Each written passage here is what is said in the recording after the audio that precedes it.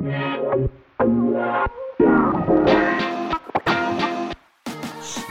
to The Grind, a church planting podcast by the Arkansas Baptist State Convention, full of practical tips, missional strategies, and personal stories to bring you insights and encouragement on your church planting journey. We're your hosts, Neal, Scoggins, and Greg Addison, coming to you live from Little Rock. Join us for part 2 of our discussion with Pastor Ryan Worley of Rooted Church in Northwest Arkansas. How to go from bivocational to full-time. It's up next on The Grind. Was there, and you may or may not be able to answer this piece, but we talked about this a couple of podcasts ago with Bobby Thomas, but legally, did anything shift for you since you were already, you were part-time and then you went full-time? Legally, did that put you in a different bracket? Is that something that you guys started to consider? Is that part of the counting the cost, piece? Because a lot of times people go, hey, it's this number, now it's this number. But is there any legal ramifications either for the church or tax? And I know you're not a tax person, but, just how does that affect, how did you go into trying to make that decision personally? You feel what I'm saying? I'm fumbling over I got a new lips, man. So I'm trying to work with these. No, that's a good question. And I think it's important for planters to understand. If you're a Bivo guy, you likely already understand the implications of the various ministerial tax laws, of which they're very complicated. And that only gets more complicated when you go full time, because a lot of times as a Bivo guy, the majority of whatever support you get from the church is able to be counted as a housing allowance, which is much easier from an income tax and accounting perspective to manage and think through. But the second you go full time, you enter into a different layer of tax liability.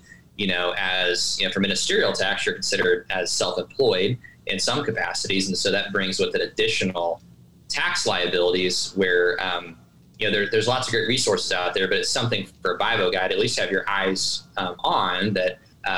You need to be more aware of tax issues. You need to get some good counseling from a CPA or somebody knows a lot about that and how to structure that, because you will incur greater tax liability because of that. There's certainly ways to work through it and account for it, but there are things like that to be aware of for sure. And the cool part is we've got resources here at the Arkansas Baptist State Convention that let me kind of tie this together.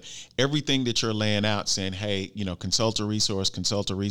Let me give you 2 resources. One was the previous 2 podcasts that we talked about with Bobby Thomas. Ryan, you're dead on it because he kind of laid out some of those things. And then the other thing, those 2 podcasts. And then after those podcasts, just call Bobby. Yeah, that's really what we do. Yeah. It was interesting to hear you describe that. As you're working through that, I'm thinking as a pastor, when we were pastoring, that decision, when you put it in a ministry context, does this move to a full-time pastor enhance the ministry focus and resources or not? That's a part of that trigger. That's really not that different than as a pastor at a church, I'm evaluating when to add a new staff guy, because that's the same decision. And it's those similar set of factors. It's a set of factors like if I'm going to add a staff guy, a couple of things have to happen from a ministry standpoint. I either have to have a new area of ministry that we can dig into that's a part of our vision, that we advance baptizing more people or whatever, or our church has grown to the point that if the part of the role of a pastor in Acts 4 is equipping the saints for the work of the ministry, and I got too many people sitting around that can't be equipped, that could be doing ministry that advance the church, I need this set of hands to unleash the church. That would be a decision, and then it has to be sustainable and fair to them as a family. Sustainable. So it's really that context, I think, may help a lot of guys. That's really what we're looking at, right? That's what you've described. Yep, that's great. And it's shepherding your congregation on all of those fronts and making sure that your leaders that are with you, whatever leadership structure you have, whether you're with a team of elders, you have deacons, you have some sort of church council, whatever that looks like, that you're helping shepherd through that decision so that it's not just, it looks like we can afford this in the budget, so why not just do it? I think thinking about it that way, I mean, certainly there's a financial component, but having a much bigger perspective, I think, is important, and being able to tie it to your vision, I think, is critical. Because, I mean, really, what decision would we make as a church in any capacity if we're not saying the reason we're making this decision is because it's going to advance the vision that God has given us to reach the people in this area? And sometimes that's going to be, hey, we're going to go plant a church because we feel this advances the vision. We're going to start a new outreach to this people group, or we're going to start a new discipleship class, or we're going to bring our Bible guy full time because we believe and feel led by the Lord that this is going to increase our ability to fulfill the vision that he's given us. And so I think that at the end of it all, as you're making those decisions, you don't want it just to be, well, I mean, this number is bigger than this number, so it seems like we should just do it. I think you want to lead your congregation to say, no, anything we do as a church is really going to come back to, man, this is advancing the vision that God has given us. And in this particular context, the ability to have someone in a staff role in a greater capacity is going to allow us to do that. And here's why, here's how. Whether that is because, man, we're going to have so much more availability for discipleship and leadership development. We're going to have greater capacity for, for the creation and the execution of our vision, for the training up of leaders, whatever it is. I think if you're able to benchmark it to vision, it no longer is just a practical, logistical, it's tied to the vision of your church plan. Yeah, that's incredible. So that means you could even, like, there are alternates. So every church is going to get there kind of differently. Maybe instead of the pastor going full-time, there's another part-time staff person I could add in a key area that is a part of maybe it's a student pastor or a children's person if you're in lots of neighborhoods and homes, if that's kind of the thing, or worship guy or whatever, because any of those roles will alleviate, if not the to-do list of the pastor, it certainly will alleviate the burdens and the difficulty of, oh my goodness, is that going to happen this Sunday? Because now there's more of investment to make it happen, so the balance of all those, if you're in the vision, helps you continue the vision forward and does create different release points that you're not grinding the pastor down into the ground through this growing church process. Is that? Yep. I think that's good because, a lot of members of a church plant, some have been a part of a church plant before, some have not. Some are coming from contexts where they're coming from a church that has 4, 5, 6, 18 paid staff. So they're used to that kind of environment. And they're also used to probably being distant from having responsibility of caring for their pastor directly, because that was probably more like, the team of deacons would do that, or the elder team would do that, or it's a staff team that would do that. But in a church plant, I mean, it's small and it's personal enough that you as a church plant member actually have a responsibility and even an opportunity to say, hey, planter, like, are we doing a good job caring for you? Like, are we taking care of your family? Are we expecting the right things from you? Yeah. And when I started to get conversations like that, it was actually really encouraging to me when my own members were saying, hey, how are you doing? Really? Like, how's the work stuff going? Are you juggling everything okay with everything that, is going on at Rooted? Is that okay with you? And how is that affecting your family? And even some of them were, I mean, I'll share this story. It's kind of an interesting one. We had maybe about 9 months before I went full time. We were having a members meeting, and I was informed that a collection of our members had been circulating a letter that they were all signing off on, that they wanted to present at the members meeting. Now, if you're a pastor in any sort of role and you've ever had members meetings, you know the idea of like letters and stuff presented at meetings. Yeah, those are really comfortable, aren't they? Yeah, that's not what you want, dude. You're going to get the resume ready. Right. But I was assured it was a very good thing, and turns out that, I have a letter here on my desk. I keep it, but there was like over a dozen families that all basically said, hey, look, we love Pastor Ryan and his family. They've been faithful, and we as families want to personally commit to basically do whatever it takes in order for us to move forward with bringing him on full time.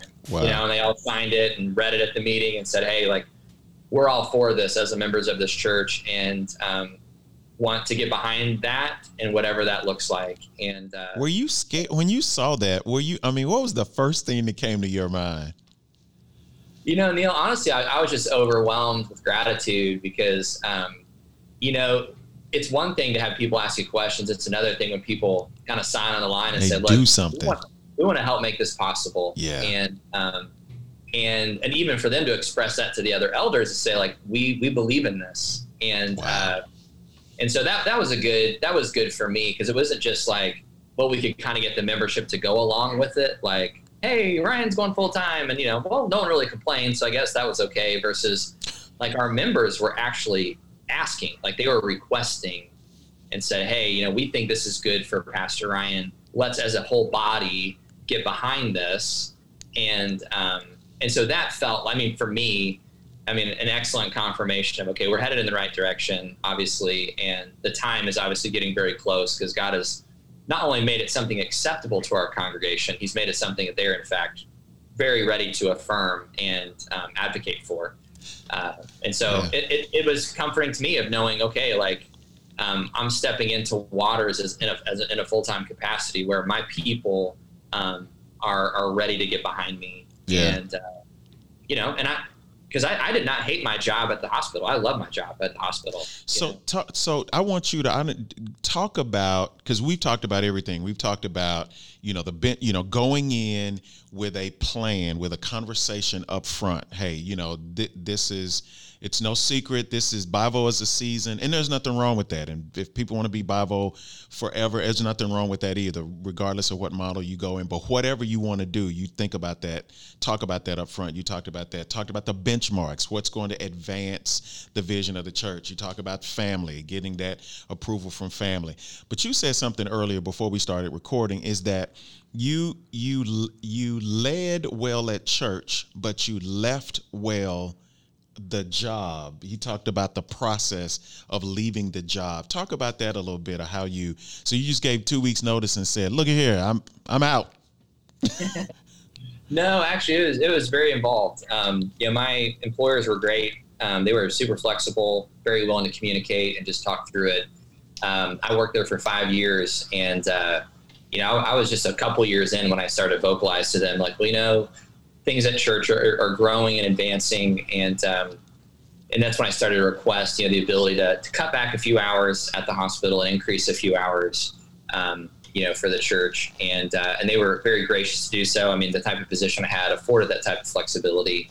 I know not everybody can be in that role, which I understand I was in a unique position there. And so, I had some conversations like that years before, and was just very honest with them. I never tried to be deceptive or hide my intentions. I was honest about my needs. Here's what I need, and they were gracious enough to work within those. And so when I knew, one commitment I made to them is, like, when I know that I am leaving with certainty, I will tell you, even if that's months away from now. And so I made good on that promise, and I think I gave, at least 4-5 months notice. Because I wanted them to be able to find my replacement. I was in a leadership role. I had a staff that reported to me. And I wanted to be able to, maintain and really, hold together all those great relationships I had built, even on my way out the door. So it wasn't just, hey, I got something better I've been waiting for. Goodbye, guys. But also, I really felt like God had given me that job as a ministry. It wasn't just a means to an end. Great ministry happened through that job. And so I wanted to finish that season well too. Yeah. And I had a couple big projects that I wanted to make sure were in good hands and tied up well, so that I could really walk out of there like we would want any of our church members to walk out of their jobs, Yeah.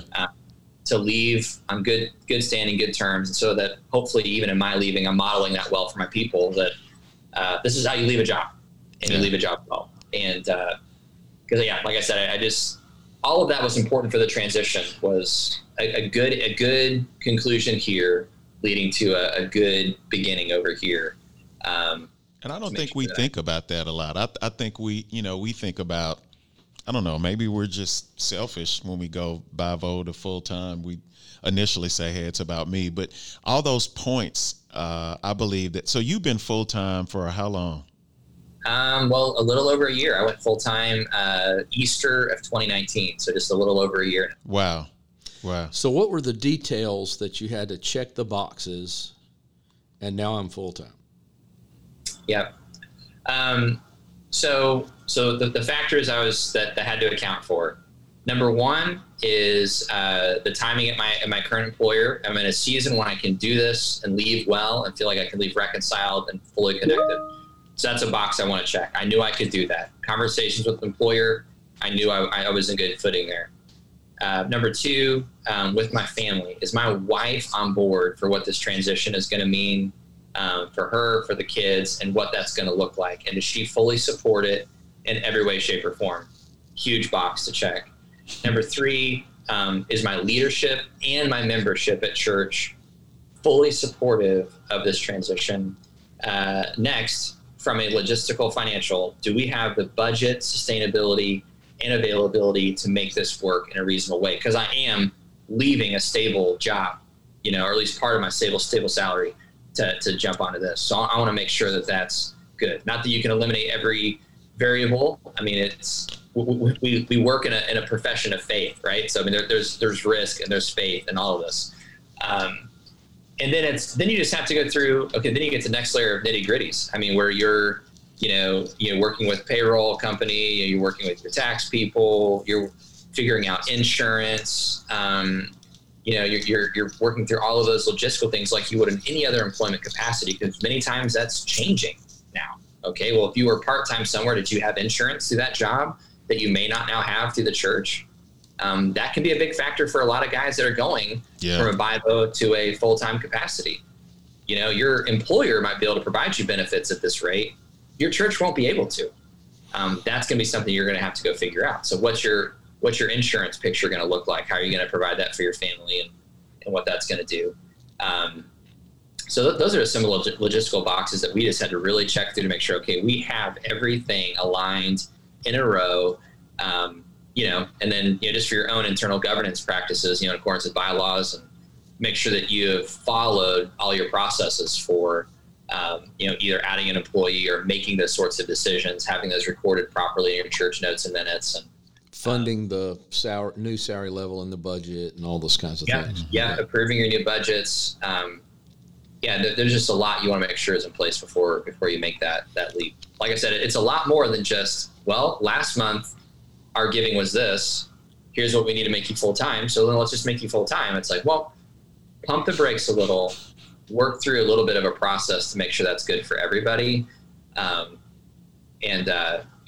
Just because, this is a good principle for us all life. Just because you can doesn't mean you should.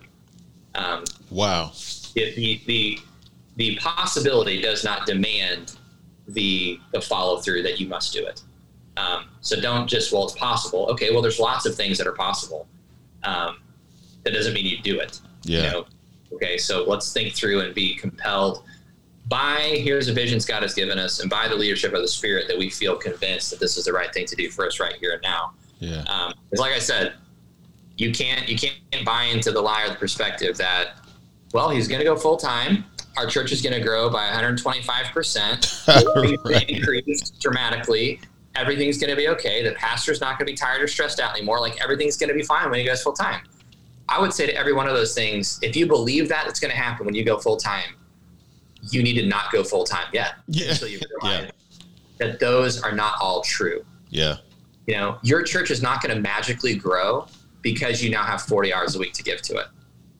I would not walk into it banking on that. Yeah. And your budget is not going to magically grow just because you're now able to have 40 hours a week. It might increase. And certainly I think over time, data would tell us that there is some validity to that, but that might be over, a decade. Yeah. And so make sure you're accounting properly for that, and also not overestimating, and I say this gently, but not overestimating your worth and value to the church. I am not the end all be all to what my congregation needs. I am a resource and a servant, and someone that God has put in a position. But they don't only need just more of me. Like, that's not the thing that they're missing in their life. Well, they just need more Ryan. They need lots beyond that. So just getting more of me in this scenario doesn't equal everything is going to be excellent all of a sudden. Yeah, there's a great wisdom in that. And that goes back to that whole, is it ministry related? There you go. That's it. And if you got to get tied to that. Yeah, if I'm self-aware enough, I can realize, well, we're going to grow more by a children's thing or better worship or some other kind of thing. Or do I need to be there to turn more cranks, to disciple more of the lay people to get involved? And that when we grow through that, it grows because of the ministry, not because of or a positive view in the community, because a lot of times you're not able to participate in some stuff because, like you said, either you're not able to disciple people, or you can't be there. That church has a lot of folks, but the pastor never comes. Well, shoot, he's the mailman. So no, that's great. So here's what you talked about. It's kind of moving towards the end here. I love the beginning, and I made a note to come back to this. You talked about at the beginning the advantages that your particular job and in your context brought to the planting of the church. Okay, now so you're a little over a year in, and you don't have that position. The nature of your ministry has changed. That was an advantage then. You don't have it now. How does it feel on the back side of the transition, with enough time to sort of get your arms around what happened to you when you transitioned? That's a good question. That's a good question, Greg. There are days I honestly miss working in a community like that. Some of it's because, my job, even though it was, pretty complicated that I had at the hospital, there were a lot more measurable, concrete things in what I did, in terms of, like, at the end of the day, I could have a dashboard of, okay, here's the numbers I was aiming to hit. Did we hit the numbers? We hit the numbers. Good. And there was comfort in that, I miss that. And just the exposure you have to many different things in the community, different coworkers, all that is something I miss. So one thing I'll say is, a year removed, I reflect back on the time with great thankfulness, because now I can continue to build on the relationships that I did have. And I think, man, if I did not have those relationships already in place, it would make so much more of the things I do harder, especially when it comes to community involvement. When it comes to, like, we need to get in touch with a nonprofit. Well, the reason I know who is a director of the nonprofit, who works at a nonprofit now, is because I knew them back then. And so that's allowed me to kind of continue to build on the relationship now. So I certainly miss it. And it's one thing I try and maintain those networks and communities as much as I can, because it's valuable. And it's easy. It's so easy as a pastor to get insulated. And really the only people you're interacting with is your church members and other pastors. And you miss being in the community, getting the pulse of the city and getting the pulse of, like, just the voice of what's going on. And that's important to even if you're full time, you have to find ways to hear the voice, not just of your church members, but to hear the voice of your community and what's it saying, like, what's it expressing, what are the needs. It'll help you be a more effective pastor in the long run. And what's wild is that the playing field has been evened after COVID. So you go full time, and then there's COVID. So I don't know if that's a good sign or a bad sign there, Ryan. So we're going. Yeah, look what I did. Yeah. So this Ryan, is your thanks. fault. That's right. That's right. I'll be sending you one of my masks in the mail. So Ryan, listen, I appreciate you, man, for taking the time. Glad we got the schedules and stuff worked out for you to kind of hang out and be with us. Again, it's not just about just getting the money together, but it's about laying out that long-term strategic plan. Like Greg said, does it enhance the ministry? Will more people go to heaven than are going to hell? Will the church fulfill its vision? Ryan Worley from Rooted Church in Northwest Arkansas, thank you so much. When you see Randy Rambo, tell him I said, hey, I don't know if he remembers me or not. Tell him I was the shorter black guy on the other side of the table when we were eating there in Northwest Arkansas. Pastor Ryan, thank you, brother. Hey, you guys are so welcome. And, just one last little parting shot to all you Bible guys out there.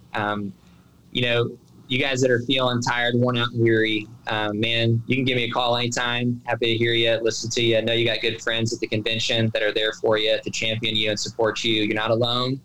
And what the ministry you're doing is so, so important. Don't give up. And for whatever season, whether it's for 2 years at Bivo or God has you there for a lifetime of ministry, know that it's significant and valuable. And guys like me, Neal and Greg and many others see it, reflect on it with great value. We appreciate you guys.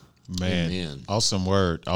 Thank you so much for joining us here on The Grind. Make sure you check us out. If you have any questions, you can email us at thegrind@absc.org. Another episode of The Grind. Have a great day. Thanks for tuning in to this episode of The Grind. We hope you learned something new and found some encouragement along the way. To learn more about church planting in Arkansas and to find more resources, visit absc.org and click the Church Planting tab. Be sure to rate and review us if you like what you heard. Until next time, keep grinding.